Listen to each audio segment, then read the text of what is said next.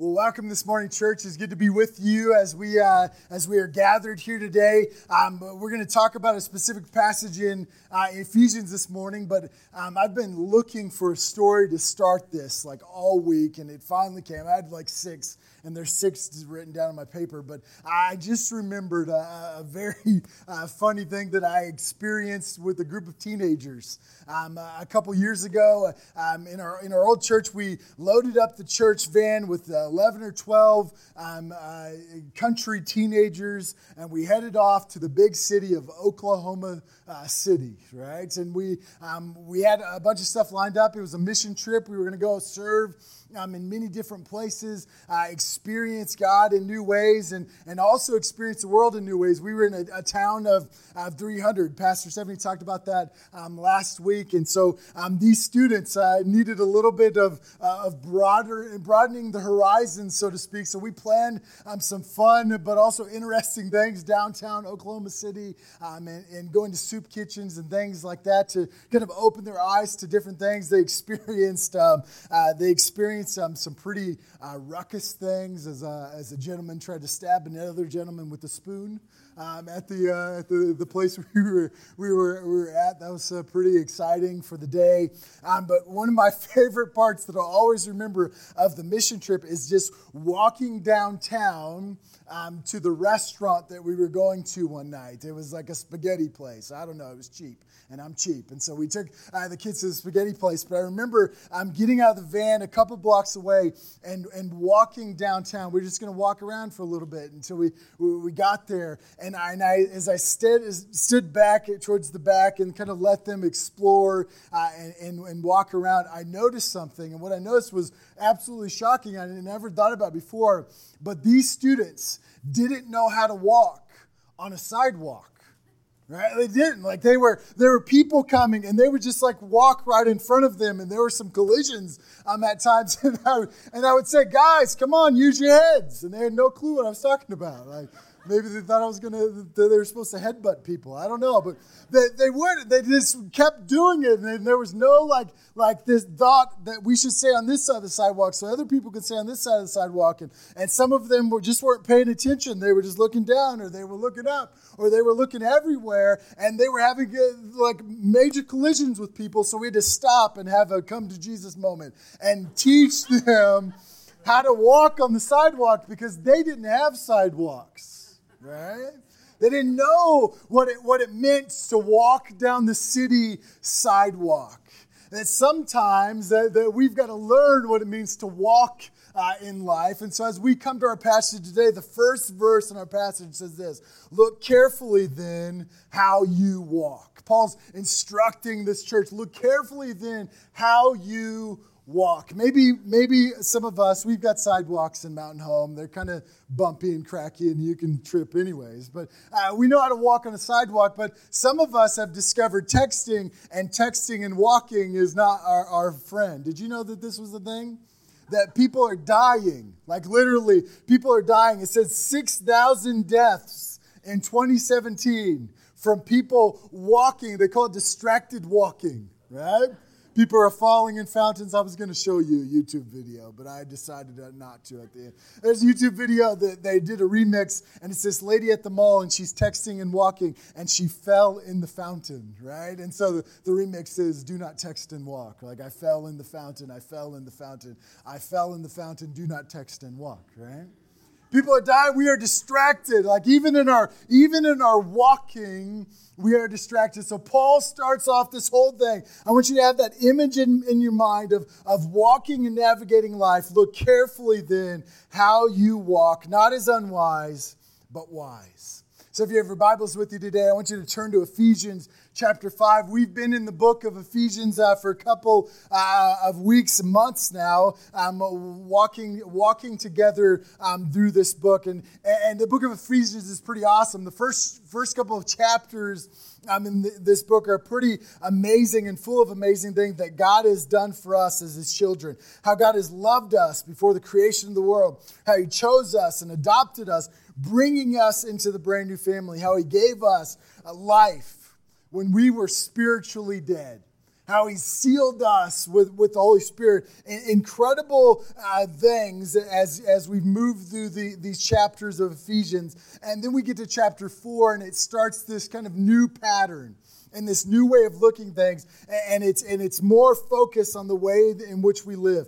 Paul starts chapter 4 with this verse. It says, I therefore, prisoner for the Lord, he's in prison, right? Urge you to walk in a manner worthy of your calling. Walk in a manner worthy of your calling to which you have been called. We're to walk worthy because we have been made worthy in Christ. Paul's talking very practically about what it means to walk as Jesus followers in everyday, ordinary life. And we get to some interesting things on how we carry ourselves and how we treat one another and how we're to interact with others who have encountered Jesus and those who haven't encountered Jesus. And the truth is that this life is not always easy, right? When we talk about walking in the way of the Lord, we know that it's not easy. Some of us have lived and walked with Jesus for a long time, and you will testify that it's not easy being a Christian. Right? There are times where it's really difficult. Some of the times it's really difficult because it's not the way of the world. It's countercultural. It's different. Right? It's not what the cool kids are doing. And so you've got to make decisions that kind of put you at odds with other people, and that makes it hard. But a part of that is that we know that we're not to walk as everybody else. We are the peculiar people of God, which, remember, when I say peculiar, I mean weird. I've said that multiple times. We are the weird people of God. We're to be set apart for God. We're to be different in the ways in which we live, in the ways in which we walk in this world. We are not normal. Normal isn't working, right? Normal hasn't worked. We are not normal. We're to live differently. So we come to this word of God today with open hearts, looking for clear direction in the ways in which we're to go. So if you have your Bibles this morning, we're starting Ephesians chapter 5, starting in verse 15. I apologize already. I chose a version that we didn't have on our slide thing. So I apologize. It'll be a little bit different. But if you don't have your Bibles, it'll be on the screen a little bit differently on the screen. But hear this, the word of the Lord. From Ephesians chapter 5, it says this. Look carefully then at how you walk, not as unwise, but as wise, making the best of the time because the days are evil. Therefore, do not be foolish, but understand what the will of the Lord is, and do not get drunk with wine, for that is debauchery, but be filled with the Spirit, addressing one another in psalms and hymns and spiritual songs, singing and making a melody to the Lord with your heart, giving thanks always for everything to God the Father in the name of our Lord Jesus Christ. The word of the Lord this morning. Thanks be to God. Well, I have to admit this morning, I really like the simplicity of verses and pericopes, chapters or little sections like this. It's the contrast that gets me. Remember, I'm a simple mind kind of guy, and so I see here, and I automatically pick up on three things that Paul is giving us some contrast, right? Showing us one way and then showing us another way. For example, in verse 15 it says, "Look carefully then how you walk, not as unwise, but wise." There's a contrast there. It's possible for us to live an unwise life, right? It's possible for us to do things that are not wise. And all the people said amen because they see themselves, but they also see this in the person sitting next to them, right? Like we kind of live in that tension. We see things and we say, you're so stupid, right? And then the next time we do the same thing, right? We see things, and when it's outside of us, we can see the unwiseness of it. But when it comes to us, we have sometimes a hard time seeing these ways. We need to be taught. We need God's direction in this. So it's possible to live an unwise life, but there's the but, it's also possible for us to live a life that is full of wisdom. Verse 17, another contrast. Therefore, do not be foolish, but understand what the will of the Lord is. It's possible for us to understand what the will of the Lord is in our lives. But it's also possible for us to be foolish and to live foolish lives. Verse 18, another contrast. Don't get drunk with wine, for that is debauchery, but be filled with the Holy Spirit. We've got the opportunity to be filled with wine, or we've got the opportunity to be filled with the Holy Spirit. And by the way, these two fillings will get you different places, right? You will find yourselves in different places based on these two fillings. But we are called to live in contrast to the normal, right? We talked about that. You are weird. You are different. You are not what everybody else is doing. You are not normal. Normal isn't working. And normal, frankly, isn't the way of God. But it's a difficult thing, as we talked about. It's not the way of God, but it's also difficult because if we're not to walk in the ways that everybody else is walking, then we understand that there's going to need to be some changes in the way that we walk, right? If we come into this thinking that everything's just going to be the same and we're just going to do what we've always did, then we're going to be sadly mistaken and things are going to be very difficult for us. But if we come into this with open hearts, thankful for a God that leads, that it might still be hard, but it will be good. Some of us that have followed Jesus for a long time, we recognize, and I usually use the word confrontation or intersection. We recognize these intersections where we are walking in a way and the Holy Spirit brings us to a place where we're confronted by God's love for us and we're shown a different way, right? Have you been to those places? If you've been in this life a long time, maybe those things have become a little easier, right? You've let your guard down against the Holy Spirit. Like you're just open to those things. You walk in the way, you realize you've done something that you shouldn't have done. You realize you've stepped into a place that you shouldn't have stepped in. You realize that you came into something with an attitude that you shouldn't have had. And the Holy Spirit brings us to that intersection where we're confronted by God's love and we're shown the ways in which we've been, and we're asked and called and invited to a different way, and we say, all right, let's do it. Let's roll. And we make that adjustment. But others of us, this is new. And so there's some growing pains that are involved that we come to that intersection, and automatically our guard comes up. And we say, well, I've been doing that way forever. Right? That's how it's always been. That's how I've always seen that. That's how I've always entered that situation. And it's a difficult place to be, but over time, the more that we say yes to the Holy Spirit's guidance in our life, the more that we walk in the ways of Jesus, but it is not easy. We think about this, we think about one of our core values is this idea that we don't stay the same. I think that it is impossible for us to be open to the Holy Spirit's guidance in our lives and for us to stay the same for an extended period of time.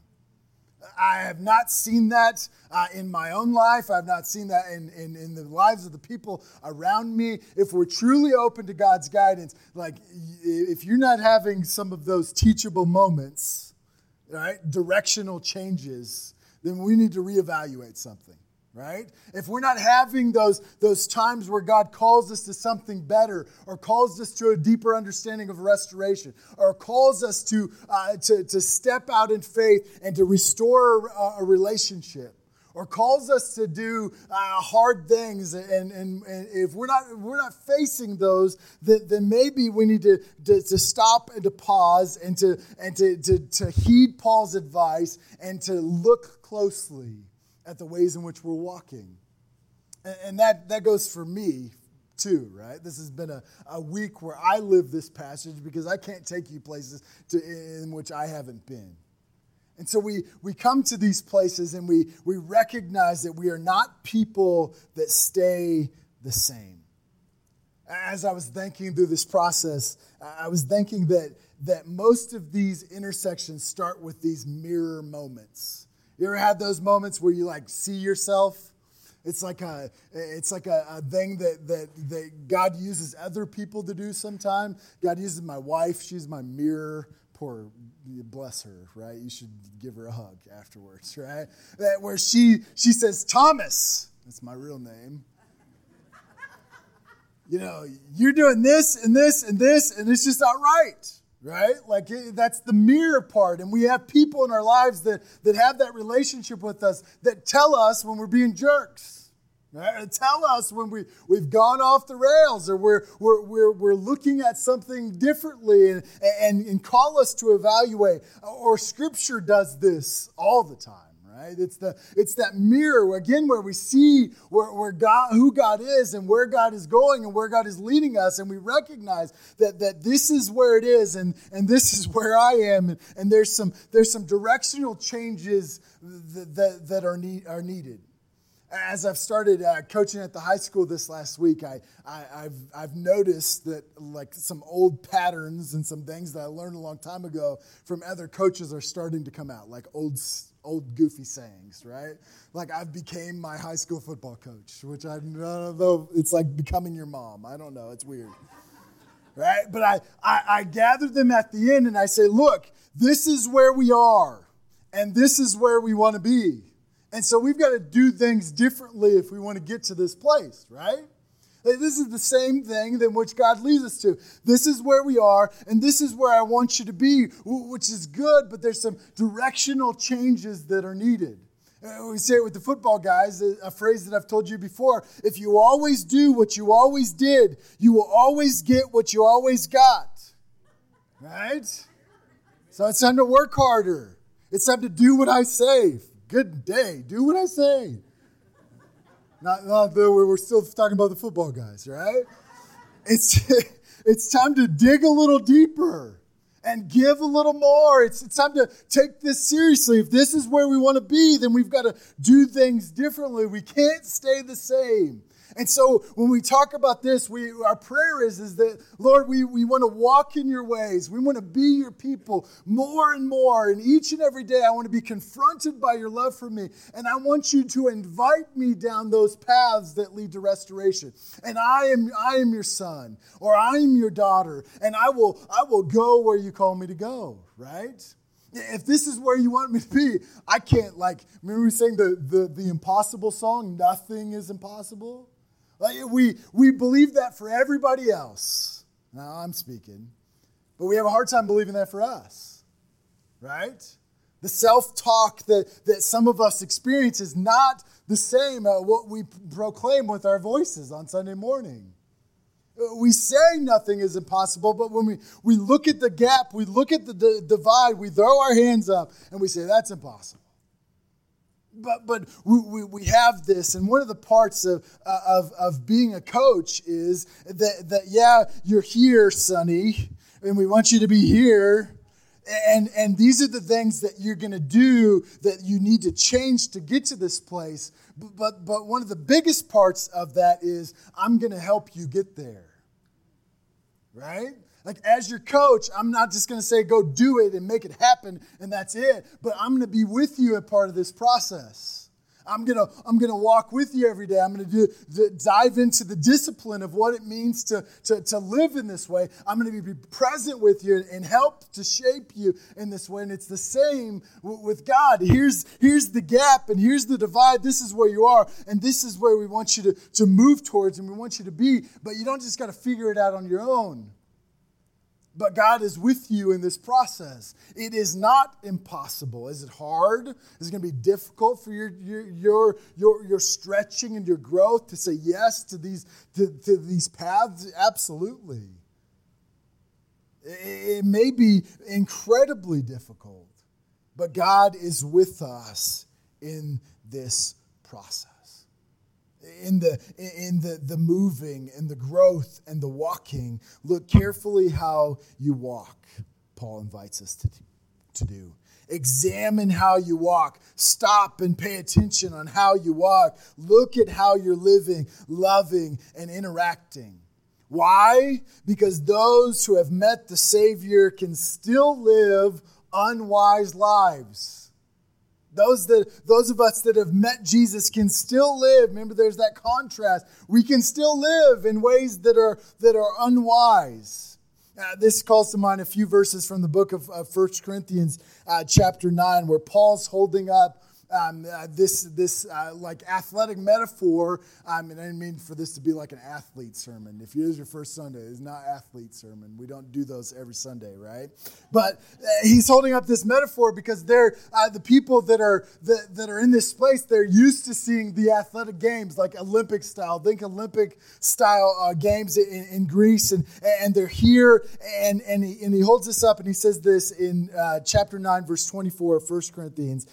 Do you not know that a race and all the runners run, but only one receives the prize? So run that you may obtain it, right? With purpose. Every athlete exercises self-control in all things. That they do it to receive a perishable wreath, right? They do it to receive that trophy or that ring that sits on your shelf and you never see again. They do it to get these perishable things, but we an imperishable. So do not run aimlessly. I do not box as one beating the air, but I discipline my body and I keep it under control, lest after preaching to others, I myself should be disqualified. Yeah, Paul's holding up this mirror, giving this image, saying that this is not an aimless life. Like, you don't just come into this and just stroll around and do whatever. This is not aimless. And it's going to take some self-discipline. And it's going to take some self-control. And it's going to take some of these things. And here's this mirror. So stand back and examine your life and see what's going on. And don't walk with your head down. Right? Don't walk aimlessly. If you're going to run the race, then run the race, right? If you're going to do that, then run to win and not just to get it whatever. Just walk around.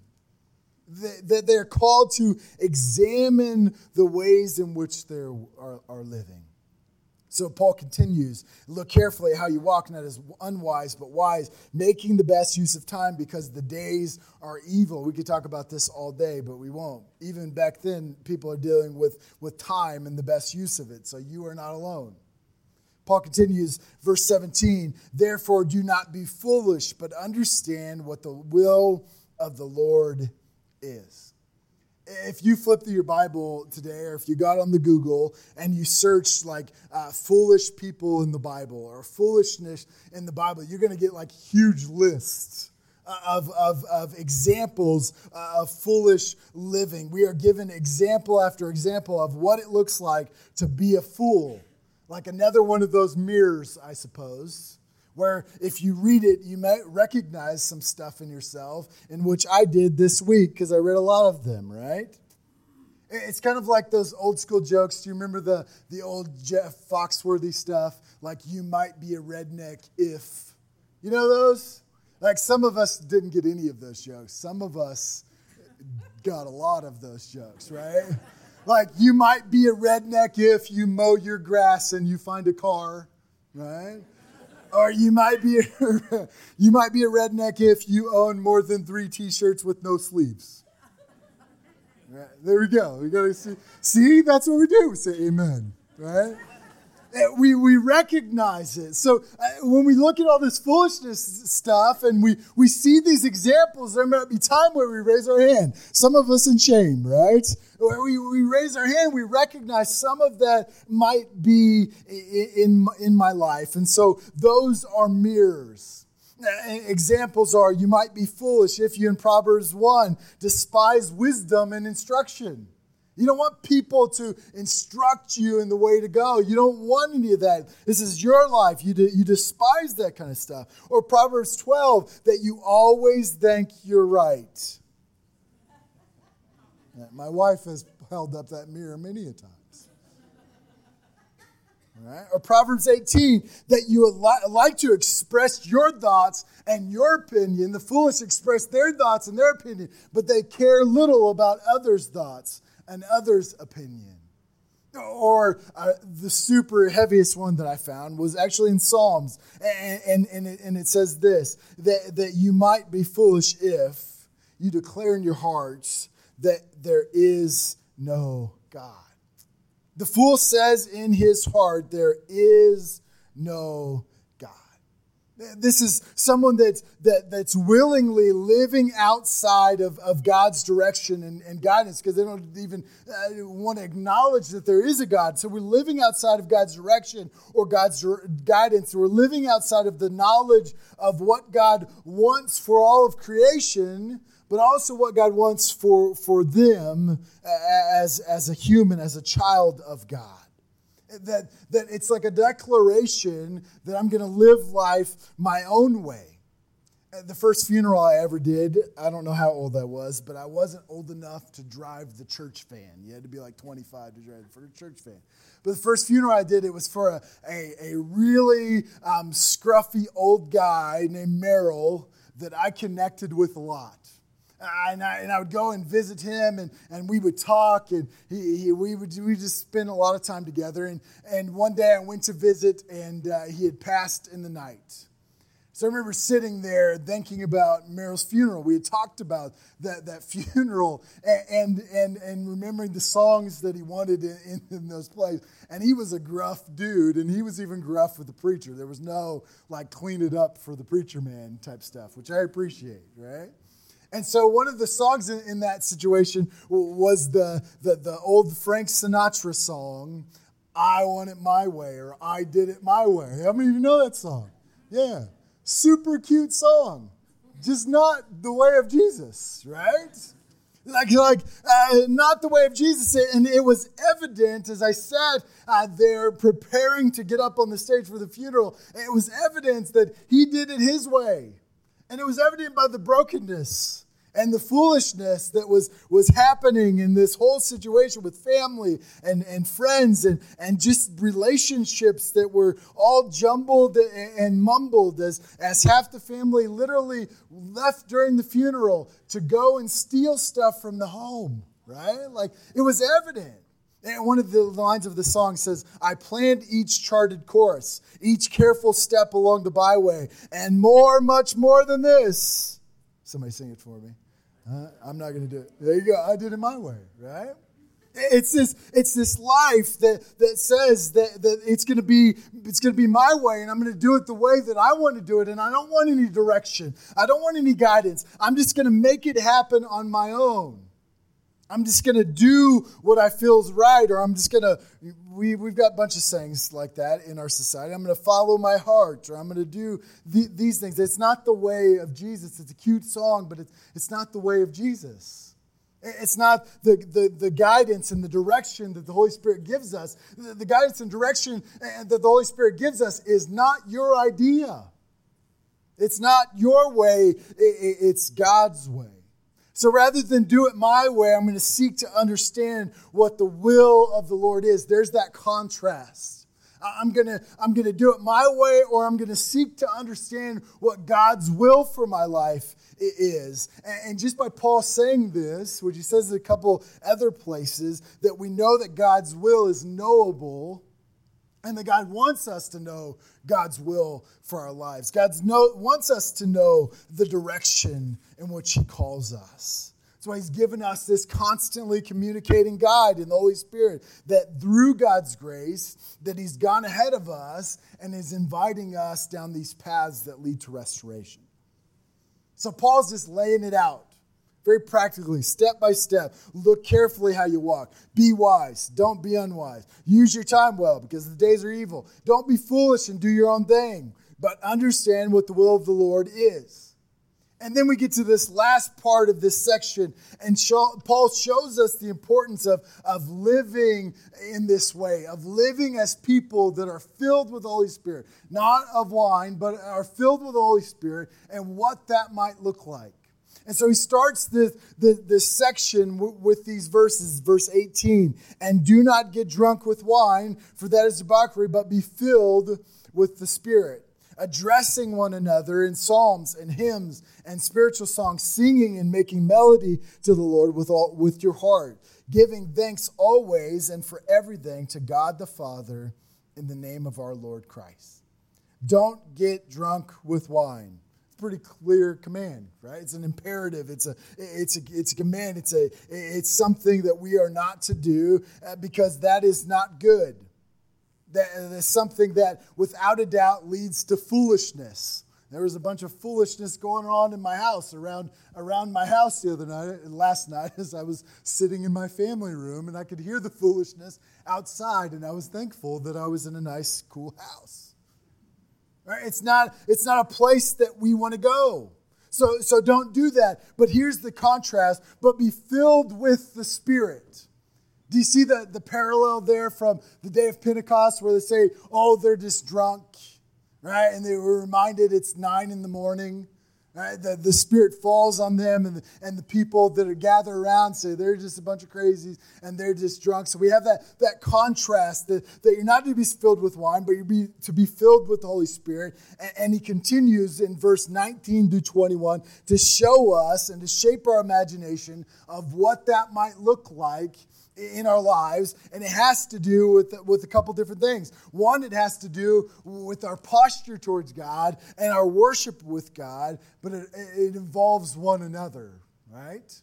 It's the first one is worship, addressing one another in psalm and hymns and spiritual songs, singing and making a melody to the Lord with your heart.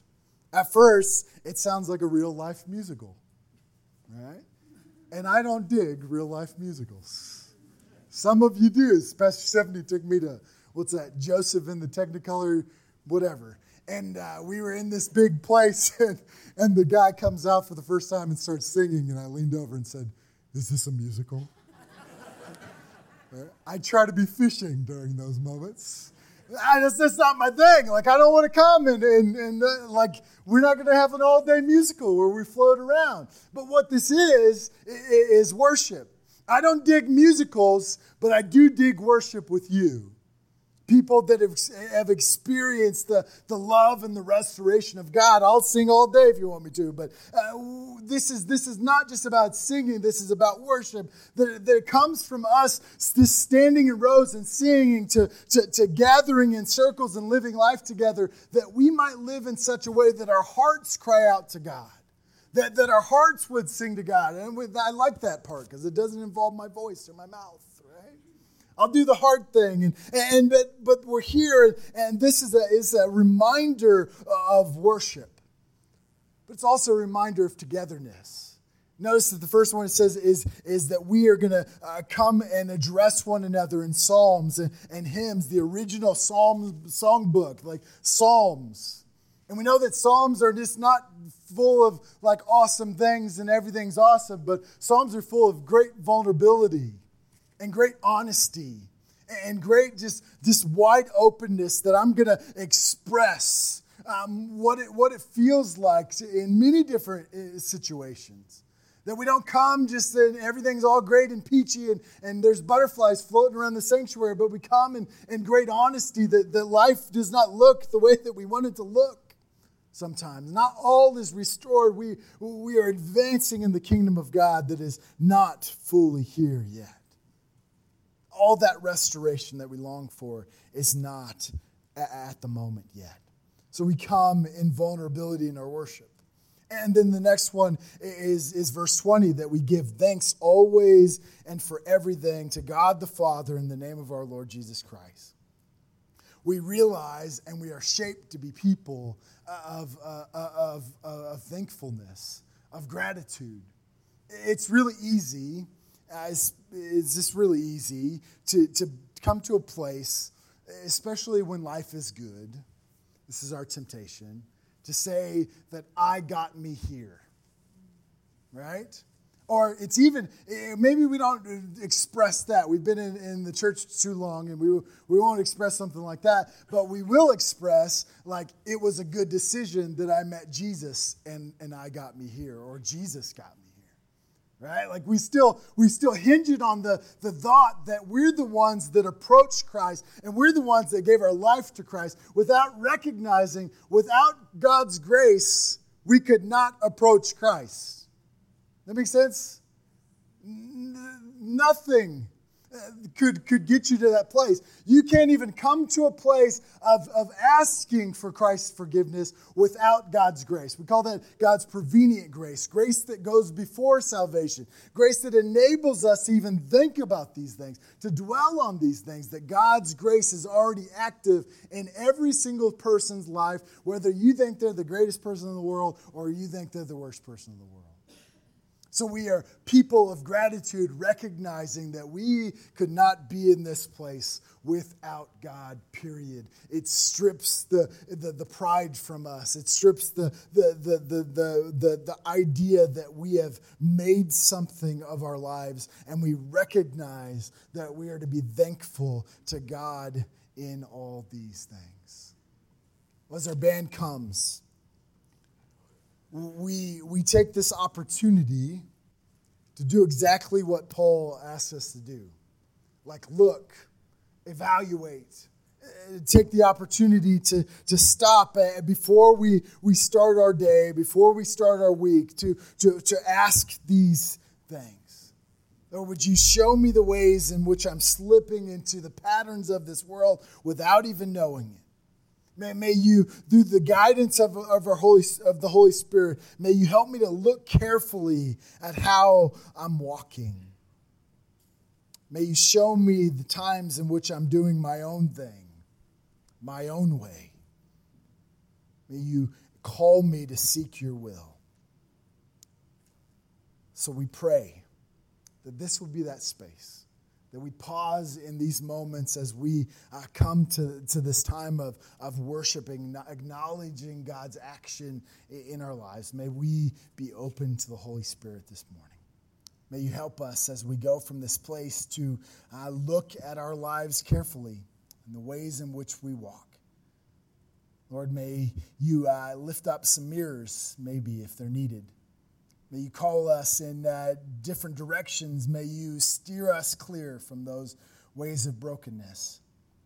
Lord, in it all, may you remind us that you are present with us, that nothing is impossible with you. Lord, we love you. In Jesus' name we pray all these things. Amen. Amen. Please stand to receive the benediction this morning. If you're new with us, we do this every week. Just a blessing to send you from this place, but we also do it that we might adopt this posture. That some of us, and probably most all of us, don't like this posture very much. But we pray that this will be our posture towards a God that loves us. So as you go from this place, may we be open to the Holy Spirit, to look and to evaluate and to see our walk. And when we remember that God is with us and nothing is impossible. May you go in action and go in peace. You are dismissed.